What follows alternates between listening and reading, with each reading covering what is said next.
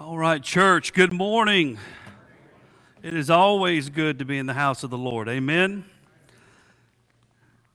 I pray that you have your Bible with you this morning as we jump into hot summer sermons. Week 4, and I'm going to be honest with you, I prayed a lot about this sermon this week. I thought, Lord, should I wear my full body armor? Since we're going to be talking about money, and I think the Lord said, hey, Brother Donnie, you're going to have this figured out, brother, right where you need it to be. But I pray that you have your bulletin, your outline is in there as we work through God's Word together this morning.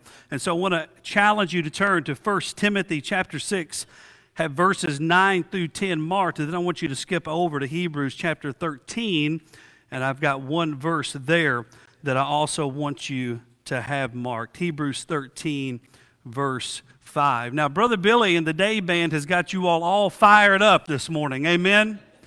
And so we should be ready to receive the word now that we have worshiped and now that we have sang. I'm going to tell you, when he gets up here and starts swinging fists, I'm like, Lord, I'm going to fall down or something. I don't know. But he does a great job, the whole Day family. Amen.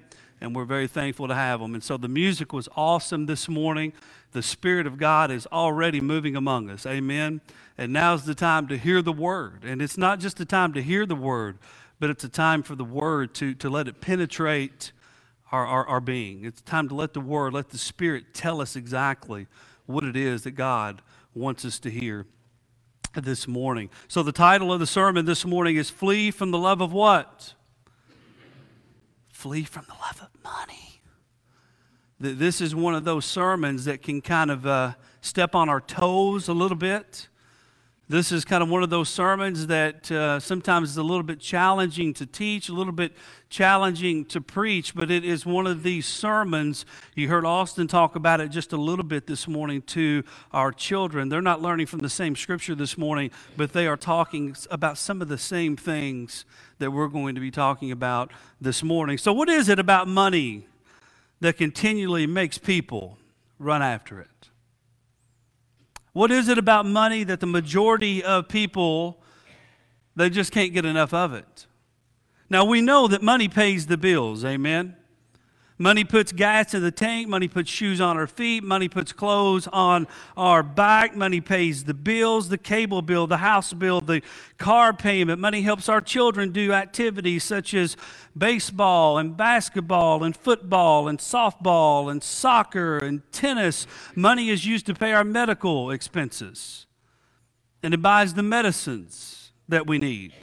And all of us sitting in here this morning that are adults and parents know that we have to make money. We have to provide if we're going to survive in this life, right? But let me ask you this. What happens when we start to love money more than we love the Lord? Then what happens? What happens when money takes over our thought process and it is all that we can ponder on? What happens when making more and more money becomes the primary goal of our lives and we start to cast other things off to the wayside so we can become richer and start to live with the slogan basically of this: the more I make, the happier I'll be. The more I make, the happier my spouse will be. The more I make, the happier my family will be. But what happens when our castle that's made with sand starts to crumble? What happens when we finally realize that money cannot buy us love that lasts? What happens when we look up and our families have been sacrificed because of our thirst for more? What happens when the love of money becomes our God? Bill Hybels, in the summer of 1989, he wrote a small piece on the deceased man known as Howard Hughes. Some of you may remember this businessman, movie producer, pilot, engineer, investor. All he ever really wanted in life was more. He wanted more money, so he parlayed inherited wealth into a billion-dollar pile of assets. He wanted more fame, so he broke into the Hollywood scene and soon became a filmmaker and a star. He wanted more sensual pleasure, so he paid handsome sums to indulge in his every sexual urge. He wanted more thrills, so he designed, built, and piloted the fastest aircraft in the world. He wanted more power, so he secretly dealt political favors so skillfully that 2 U.S. presidents became his pawns. All he ever wanted was more. He was absolutely convinced that the more that he had, the more satisfaction that he would have. And unfortunately, history shows us otherwise. He concluded his life emaciated, colorless, with a sunken-in chest, fingernails that looked like corkscrews, rotting black teeth, tumors, and numerous needle marks from his drug addictions. Howard Hughes died believing the myth of more. So what does the Bible say about loving money? And how can the love of money affect the life of a Christian? Well, let's read 1 Timothy chapter 6, verses 9 and 10, and then we'll jump over to Hebrews 13:5. Here's what the young Timothy, he said, but those who get rich, they fall into temptation and a snare and many foolish and harmful desires which plunge men into ruin and destruction. Listen to this. For the love of money is the root of all sorts of evil, and some by longing for it have wandered away from the faith, and they have pierced themselves with many griefs.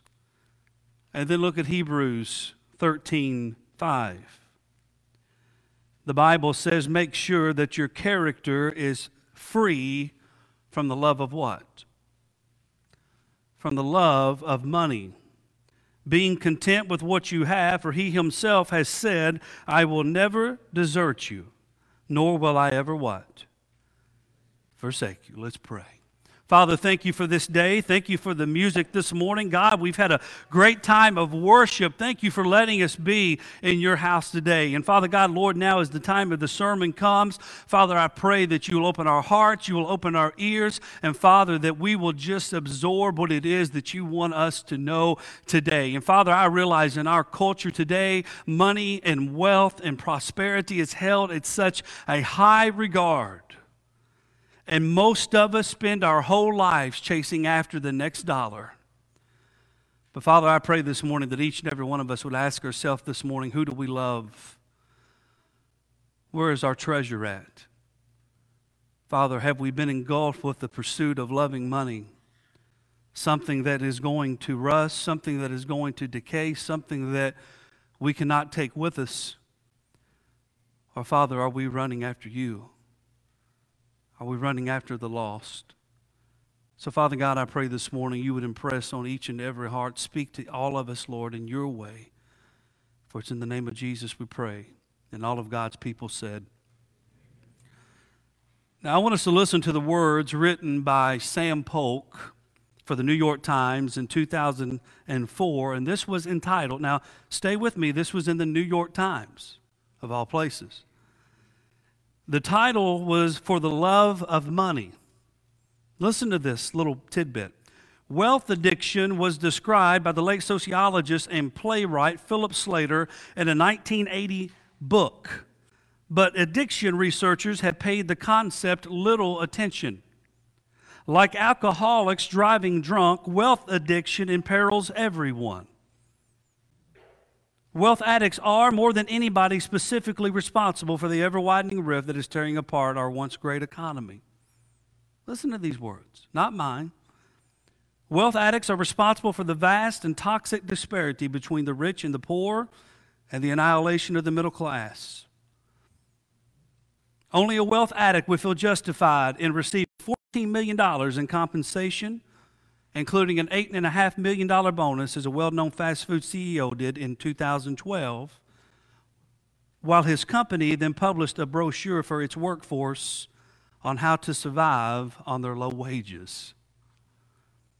Only a wealth addict would earn hundreds of millions as a hedge fund manager, and then lobby to maintain a tax loophole that gave him a lower tax rate than his secretary. When it comes to loving money, mankind will lie. When it comes to loving money, mankind will cheat. We will steal. We will gamble. We will sacrifice others and even murder. The love of money in many minds, it brings freedom. It brings power. It brings status. And the more we have, the happier we will what? Be. The more we have, the happier our families will be. The more we have, the better we will feel about ourselves. So, Pastor, are you telling me not to work? No. Bible says, man don't work shall not eat. That's not what the preacher's telling you. Pastor, are you telling me it's wrong to have nice things? No. Pastor, are you telling me it's wrong to have a good salary and want to do better for myself? No. But what I am telling you is this. In Matthew 6:24, Jesus told his disciples this: no one can serve two what? Masters. For either he will hate the one and love the other, or he will be devoted to one and he will despise the other. You cannot serve God and wealth. Which leads to point number one this morning, as Paul warned young Timothy in your sermon outline. The love of money plunges individuals into a what? Into a pitfall. I want everybody to write it down in your sermon outline this morning. That way you know it. It ain't just your neighbor, but you know it yourself. The love of money plunges individuals into a pitfall. Now I want you to look at what Paul says first. He says this: but those who want to get rich. So Paul points out to Timothy the people whose desire is to get rich, which means it's their willingness. It means it's their purpose. So Paul says these people, they fall into a progression of pitfalls, and it starts with this in your first asterisk: temptation. Temptation. The love of money and desiring to get rich means that we are coveting the wrong things. The word temptation in the Greek, it means to be enticed to sin. If we remember this, this is what the devil tried to do to Christ after Christ's baptism. After his 40 days of fasting, the devil tried to tempt Jesus with what? He tried to tempt him with splendor. He tried to tempt him with wealth. He tried to tempt him with kingdoms. He tried to tempt him with authority. But Jesus resisted the devil, and he said this: worship the Lord your God and serve him only. And then the second pitfall is your second asterisk is this: it's a trap. It's a trap. I think Austin just talked about this with the monkeys, did he not? Tight-fisted. It's a trap. The question, what kind of trap do people fall into when their desire is to get rich, or when they fall in love with money? Well, I would say that the trap typically deals with materialism, and it typically deals with power. When the devil was tempting Jesus with splendor and wealth and kingdom and authority, there was also a trap that followed the temptation. And the devil said this. He said, I'll give you all these things. But here's the trap. If you what? Worship me. Satan looked at Jesus. He said, I'll give you all of these things. But here's the trap door. You'll have to worship who? And it'll be all yours. Billy Graham once said, there's nothing wrong with men possessing riches. The wrong comes when riches possess man. I wonder how many people have sold their souls to the devil for the love of money.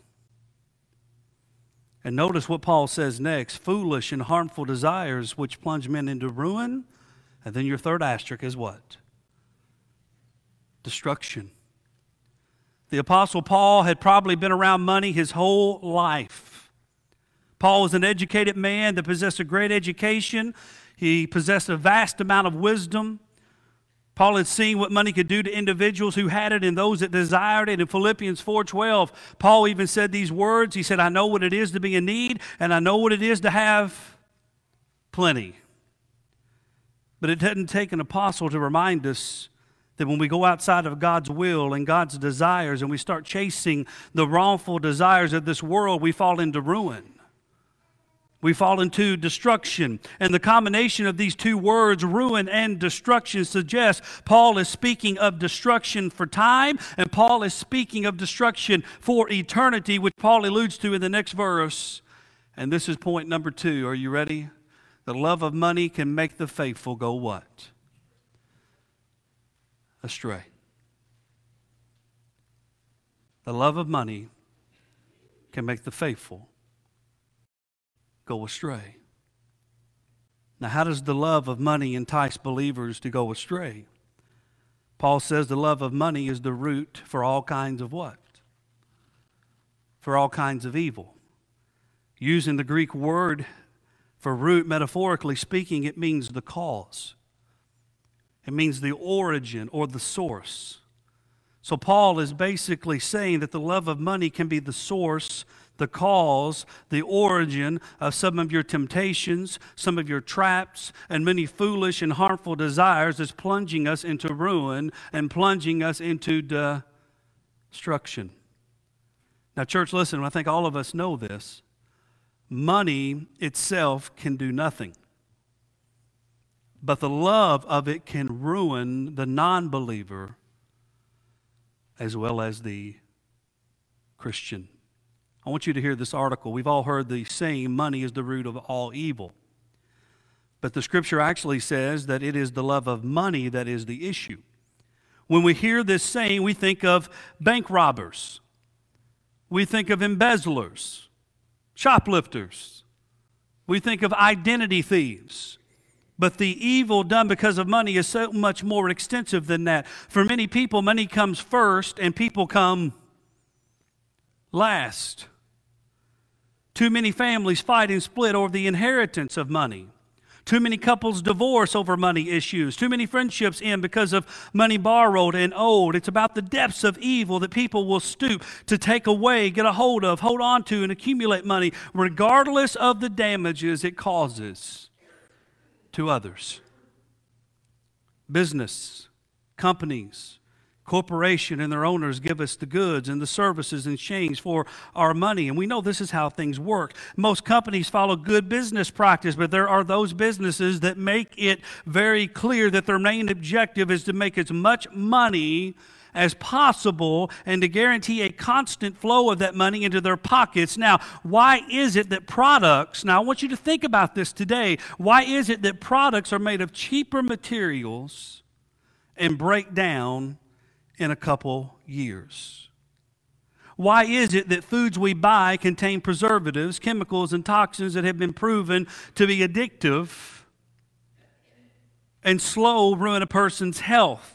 Why is it that the insurance companies raise the rates on healthy people but deny coverage to the person who actually gets sick? Why are some persons fired from their jobs after 25 years of service right before they're ready to retire and to receive their pensions? Why are workers in all businesses being let go to be replaced by machines? Generally because there is money involved. End of the article. As Paul continued to remind Timothy that the love of money would lure people away from the faith, it makes me wonder. Now, some of you all may agree with this, some of you may disagree with this. Didn't this happen to Judas? Now think about this. Judas had followed Jesus for probably 3 years of his life. He had seen the miracles. He had seen the healings, heard the loving words of Jesus. He had seen lives changed by people placing their faith in Jesus. But Judas became infected with the need for greed, and he became maybe the most famous betrayer in history when he handed over Jesus for 30 silver coins. Judas was willing to hand over the Son of God because he saw an opportunity to become rich. And because of his desire of wealth, the Bible reminds us that Judas became emotionally unstable because of his sinfulness, and he took his own what? His own life. When the love of money becomes our God, wrongful desires plunge us into ruin and into destruction. When the love of money becomes our God, what kind of God are we even worshiping?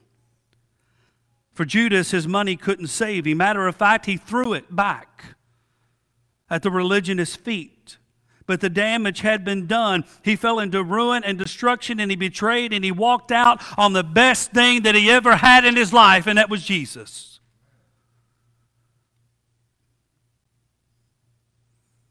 And what Judas thought would bring him contentment leads us to Hebrews 13:5. See, the author of Hebrews knew this. Number 3. Paul says the love of money is the root of evil, but that's not it. Number 3, the love of money can bring on discontentment. The love of money can bring on discontentment. Now, it seems the author of Hebrews knew the effects of loving money from the temptations, the traps, the harmful desires, the ruin and destruction. And this is why the author says, make sure that your character or manner of life is free from the love of what? From the love of money. Now, you know, it doesn't take long for people to see who or what you are chasing in this life. It doesn't take people long. You can be around people 2 or 3 weeks, maybe a month, and you can see what it is, who it is that they are chasing after in this life. Jesus said in Matthew 6:21, he said this, for where your treasure is, your heart will be what? Your heart's going to be there as well. So it doesn't take too long to figure out where are we in this life. And I want you to listen to King Solomon, the wisest man of the Old Testament, maybe forever. Ecclesiastes 2:4-11. Listen to what he said. I enlarged my works. I built houses for myself. I planted vineyards for myself. I made gardens and parks for myself. I planted them all kinds of fruit trees. I made ponds of water for myself from which to irrigate a forest of growing trees. I bought male and female slaves, and I had homeborn slaves. Also, I possessed flocks and herds larger than all who preceded me in Jerusalem.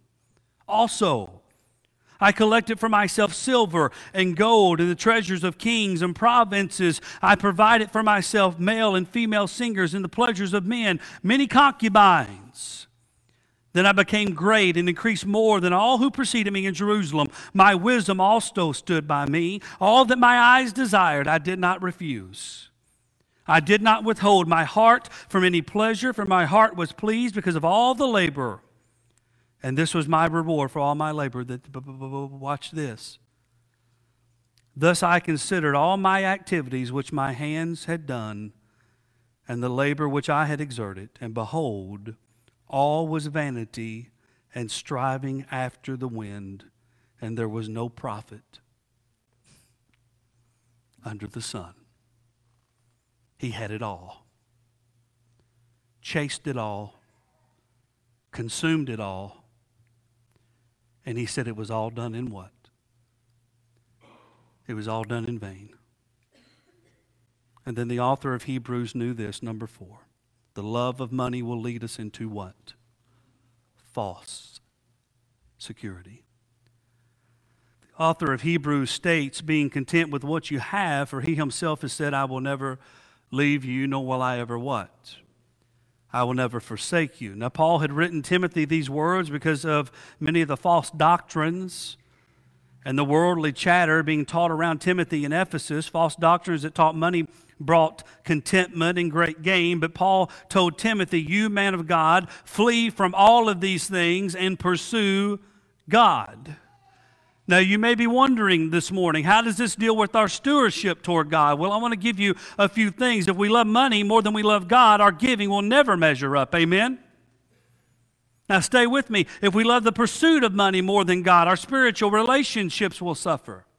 If we love money more than we love God, then our hearts are set on things of this world. If we love money more than we love God, we'll never be content. If we love money more than we love God, then money will become our what?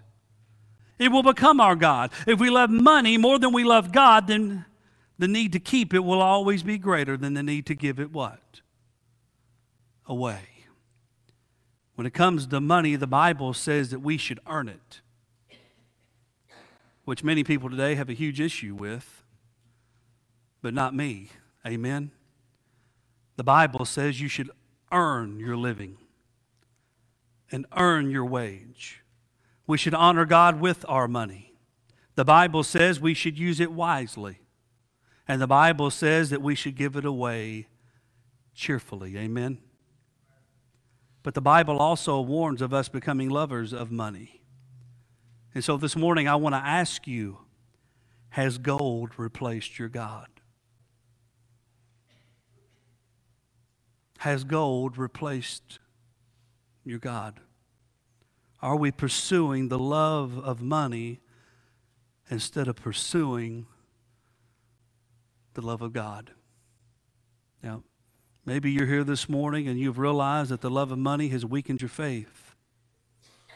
Maybe you're here this morning and your relationship with Jesus needs strengthening and you're ready to rededicate your life back to the Lord. Maybe you're here this morning and you've chased the love of money and you have found the empty pit that Paul says it is, but you're ready now to replace the love of money with a loving relationship with the Savior. Are we loving the Lord with all of our heart, with all of our soul, with all of our mind? Or are we just loving the pursuit of money because it's become more important? Church, this is a hard sermon to digest because in the world that we live in today, the world says the more that you make, the happier you will what? You will be. But Paul told Timothy, he said, you man of God, he said, flee from these things. Do we have to have money to make the world go round? Absolutely. Do we have to have money to pay our bills? Absolutely. Do we have to have money to give it away to those that are in need, give it to the church? Absolutely. But my question is this. Hey, if you found yourself loving money and the love of money more than you love your God, has it become your lifelong passion? And church, I'm going to just tell you this morning, I have seen people sacrifice their families for the love of one more dollar. I have seen marriages end because false promises were made.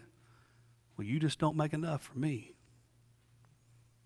I have seen the love of money and the pursuit of wealth bring destruction and ruin on many men and many women.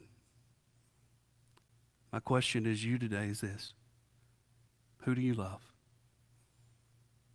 Jesus said, I will provide for you. I will give you all that you want. I'll give you all that you need. This morning as our hearts are convicted, and I can tell it by the way that it's so quiet in here. Some of you are dealing with this very issue in your life. For some of you, you have been through these issues in your life. For some of you, you're right on the cusp of going through these issues in your life. I pray this morning that you would come and you would ask God, Lord, don't let me fall off. Help me to stay safe. Lord, I know that I have to have money to live. I have to have money to provide. But Father, don't let me love it so much that I'm willing to sacrifice you. That I'm willing to sacrifice my church. That I'm willing to sacrifice anything that God wants in my life. This morning as Billy comes and we sing and we have this invitation, church, this is your opportunity to come. This is your opportunity to pray. Pray for one another. Pray for yourself. Will you stand this morning?